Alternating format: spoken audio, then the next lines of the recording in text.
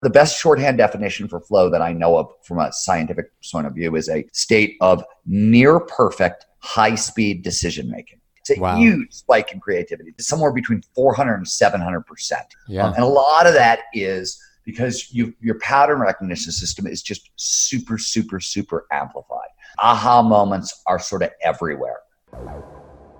So the title of this episode is Macro Flow versus Micro Flow. Now, that may seem confusing to a lot of you because I'm sure a lot of you are just starting to figure out what flow is. And flow is basically our brains working at a high-performing rate in order to recognize patterns and make decisions and operate and perform on higher levels much more often and much more rapidly. So what's the difference between macro flow and micro flow? And that's what we ask Stephen in this podcast. Real quick, if you don't know who Stephen Kotler is, he is the author of many New York Times best-selling books on flow states, a couple that he authored with Peter Diamandis. And in this episode, we're going to talk about how often are you experiencing flow on a regular basis and don't even know it, because flow is one of those things that's kind of like gravity, you guys. Whether you believe it exists or not, it's a huge part of your life and it's happening to you. And if you learn to understand it a little bit better, then you can use it to your advantage. And Stephen goes on to say in this episode that most people are spending 5% of their work life in flow states and they don't even know it. And what it looks like a lot of times are just people exploring ideas back and forth, and time seems to start to pass very rapidly without you even know it. That's flow state. And what's really cool is now neuroscience has defined that flow boosts pattern recognitions in our mind, which then creates synchronistic events, which is really amazing. And literally, you guys, our creativity spikes 400 to 700%. Anybody out there in the world today, if there was a supplement that said this pill is healthy, organic, and all natural, and if you take it, it will spike your creativity 400 to 700%. That would be one of the best-selling supplements out there in the world. The good news is you don't need to take a supplement like that. You can hack flow on your own and get that creativity and pattern recognition on a regular basis. Here we are, you guys, macro flow versus micro flow with Stephen Kotler. So one thing that came up for me, Stephen, when you were talking about this, and I think I've experienced flow in many different ways, but I think in one of your books, you have The Rise of Superman, you have an example of a guy falling into a giant cave, and I forgot his name off the top of my head, but then he grabs the orange cable and he goes through all this hypersensitive flow to save his life, basically. And so as he's falling down, actually he base jumped, if that's right. He base jumped. Gene Potter, he was jumping into the Cave of Swallows in Mexico. He was base jumping. His chute was wet. He didn't know it, and it only partially opened. And it was like a 250-foot fall.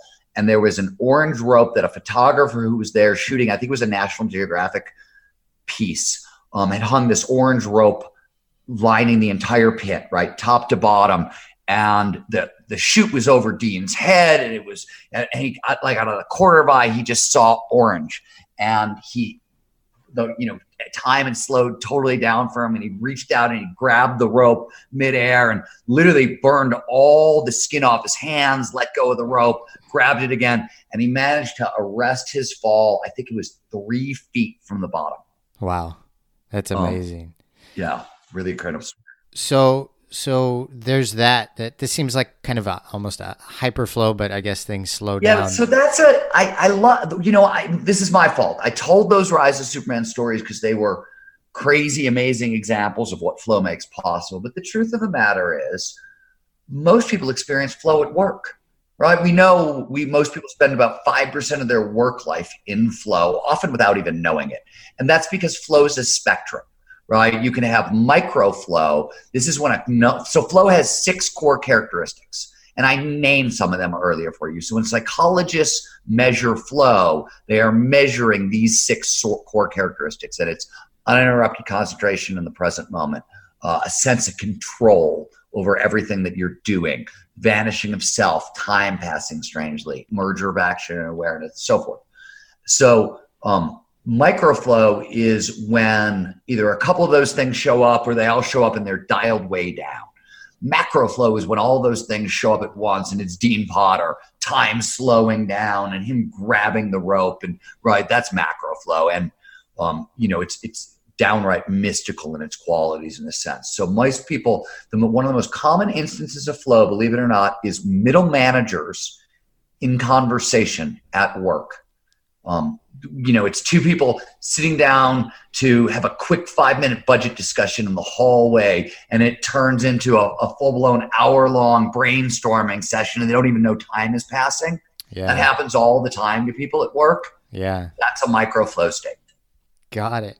What would you say is the state of mind when things seem to happen like synchronistically or almost serendipitously? Is that related to flow too, or is that? All right. So I hate answering this question because I'm a rational materialist.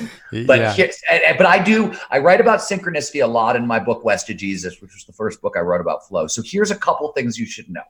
Okay. When we are in flow, we have massive amounts of norepinephrine and dopamine in our system. These are performance-enhancing chemicals. They drive focus. They're pleasure drugs, right? They're reward chemicals. Some of the best feelings on earth. In fact, romantic love, when we fall in love, is literally nothing more than norepinephrine and dopamine.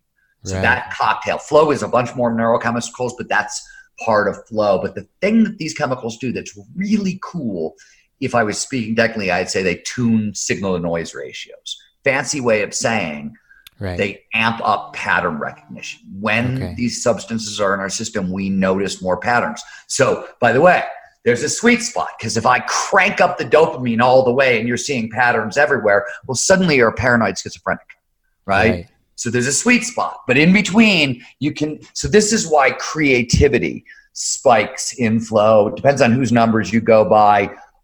We have a research project into flow and creativity with USC. Harvard's been doing some work. They do some work at the University of Sydney, a couple other places, but it's somewhere between 400 and 700%. It's a huge spike in creativity, enormous. And even cooler, and this is Teresa Amable's work at Harvard. She found that heightened creativity will outlast the flow state, sometimes by a day, maybe 2. So really, like, not only are you getting super creativity in the state, but you're getting some of that residual over the rest of your, next couple of days, which is really cool. Yeah. And a lot of that is because your pattern recognition system is just super, super, super amplified. So you're noticing connections, right, that you didn't see before. Aha moments are sort of everywhere. And it's not, I always say that, so there's an extreme skier named Scott Schmidt who had a great saying about flow. I always say that flow is the best shorthand definition for flow that I know of from a scientific point of view is a state of near perfect, high-speed decision-making.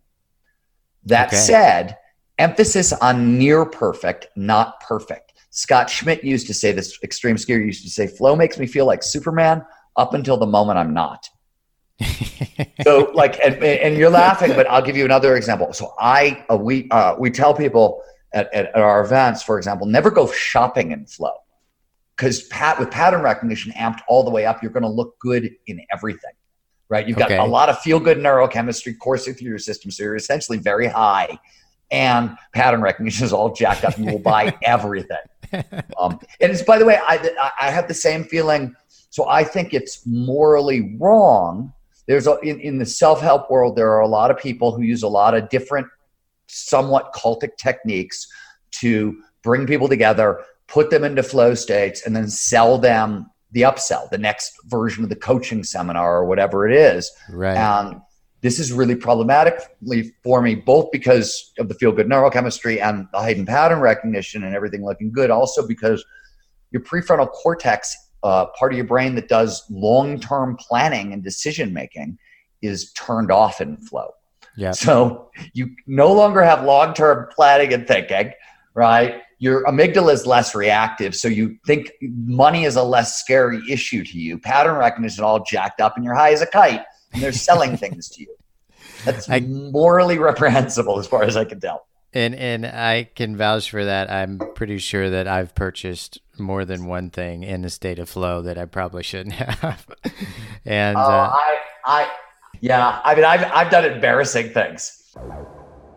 All right, you guys, absolutely fascinating learning the difference between macro flow and micro flow. And what I think is just absolutely incredible is how rapidly the pattern recognition can work in our minds when in heightened flow states. Absolutely incredible, you guys. So my challenge for you is recognize when you're in that micro flow, how you can do it more often, increase the pattern recognitions and creativity in your brain, and thus become even more of a high performer. If you like what you're hearing, you guys, and you want to make sure you don't miss any of these tips, please subscribe, leave us a review, and share with your friends. See you on the next episode.